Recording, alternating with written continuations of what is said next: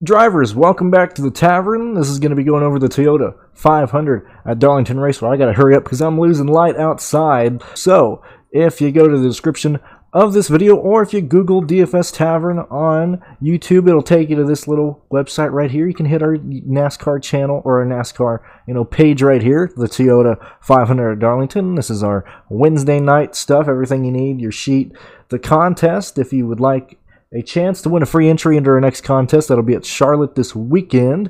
Go ahead and tell me who you think's going to win stage number 1. Is it going to be somebody starting mid-pack that we expect to dominate, like a Truex, a Bowman, a Harvick, or do you think it's going to be a potential dominator who's starting up in the front, like Logano, Clinton Boyer, anybody else? Let me know who you think wins stage number 1 for your chance to be in this contest next race. And then if you click this little button right here, it'll open up the stat sheet into another channel. As soon as it loads, you'll be able to see what it has in it. So it has our stats, anything you might want to look at, rating since 2007 here, the last 6 races, average points, qualifying, everything you need, past 6 races, past practice, past qualifying. I use this in addition to the Race for the Prize sheet to make my own picks and everything. Speaking of making picks and all that, I provide a heat sheet in our Discord, and somebody who used that to take down a great winning prize yesterday was Eagles 1985 and ended up taking down a $1,000 win. Not too bad, and especially not too bad only putting $6 in. That is a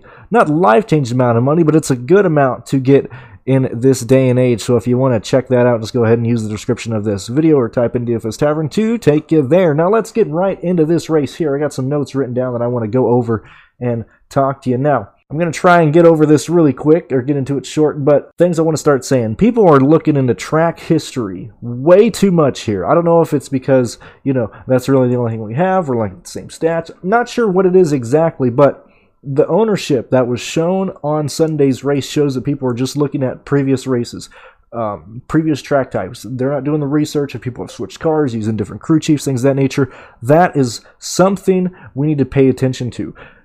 They only race here once a year. This isn't 2002 where they're here twice a year or anything. They've only raced here once a year for the past, 10, 11, 13 years, somewhere around that way. So these guys have ran different cars in that time.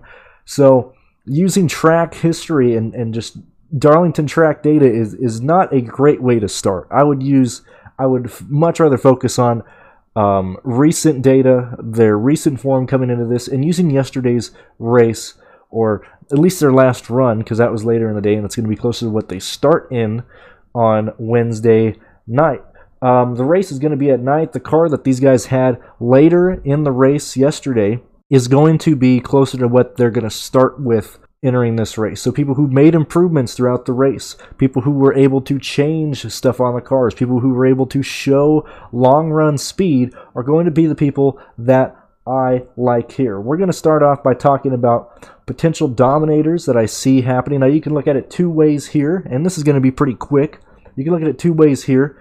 You could argue that the people starting up front are going to have track position, because this race yesterday was won on pit road by Kevin Harvick, who had the number 1 pit stall. He really didn't pass anybody on the track. All the passing was done in pit road, and track position was key. So do you want to take this from a approach of people who are starting up in the front in this race? Could be Logano, could dominate, showed some improvement throughout the race. He improved his time from where he started because he was fading back in the race yesterday. He was able to kind of crawl through the field. He was still stuck behind people, but he was able to crawl through the field, and he's going to end up starting 3rd. Now, he's starting 3rd on the inside lane. That's not where you want to be, but I think he has a faster car than Ty Dillon or Ryan Preece. Ryan Blaney, another guy that showed some disappointment yesterday, but showed some improvement at the end of the race of how they were racing. The Penske cars should be way better today than they unloaded yesterday. I have no issue looking at Blaney. A guy that I'm really interested in is Clint Boyer, who was 6th fastest on average yesterday. I'll get more into him when we're going over the GPP strategy there. Or do you want to attack the guys that we know are going to be fast tomorrow, like Martin Truex Jr., Denny Hamlin, Chase Elliott, Kurt Busch, Alex Bowman, Kevin Harvick. These guys are all grouped in together, starting 15th to 20th, respectively. Out of these guys, if I had to choose a dominator between them, I'm yet again going to hop on the Alex Bowman bandwagon. I'm going to hop on the Kevin Harvick bandwagon because they showed what they have. But the guy who impressed me the most was Martin Truex Jr. Yes, he had some issues yesterday. He wasn't up there leading, But Martin Truex Jr. had one of the best cars yesterday. He just ended up getting some damage on the left front, or on the right front of the car, which I don't know why they didn't talk about on the broadcast.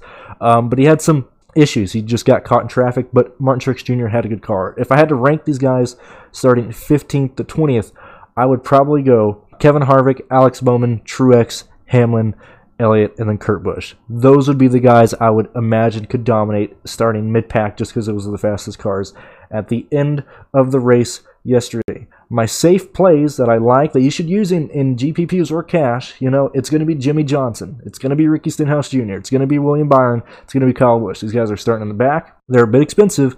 You're going to have to prioritize which one you want from those. But, I mean, those are the safest plays. That if I was playing cash, that is my player pool. Like, I would focus on trying to get as many of those place differential guys in there as possible. My GPP strategy of what I want to do in this race, I want to try and have 2 dominators, either from that group of cars starting 15th to 20th, or trying to nail the dominator who leads early. I think somebody who is starting inside the top 10 is going to lead the first part of the first stage. Or maybe if it goes green, they should lead the entire first stage with the track position. I really want to argue Clint Bowyer.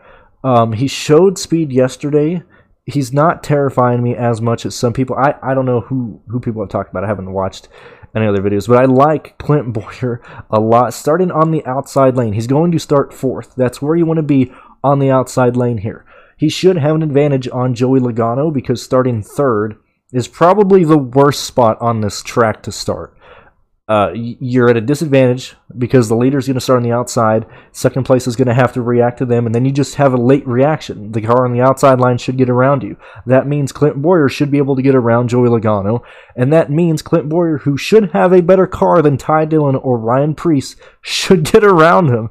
And I think Clint Bowyer has the potential to lead a good chunk of the starting laps if he can get by Logano and Blaney. I like Bowyer a lot for an early leader. Don't know why. I just have a feeling there, so I'll put that out there. If it's not them, I would focus on getting 2 dominators of the people who we know are going to be fast. Like I said, Martin Truex Jr., Alex Bowman, Kevin Harvick. That's where I would defer to if you're too scared to go with the Bowyer bandwagon or the Blaney train or the Logano train. Or you could just argue that Ryan Preece is going to lead them.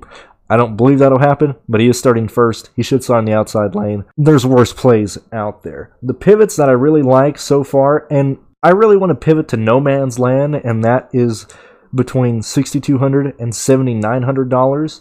I understand that's a big chunk, but a lot of these guys are going to not own any ownership. One, because they're stuck in between the expensive guys and the cheap guys who, if you're stacking people in the back, or if you're stacking the chalk plays, because the pricing is perfect in my opinion.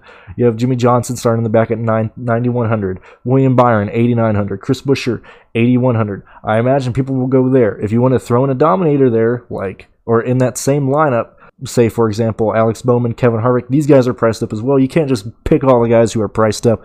You're going to have to go down. That means $6,200 to $7,900 should have pretty much no ownership. The guys in that range that I really like, Christopher Bell, Ricky Stenhouse Jr., because people are going to be scared to play Stenhouse. I mean, I played him yesterday. If I played him yesterday and he burned me, I'm going to play him starting dead last. It can't get any worse than negative 13 points. Cole Custer, $6,600.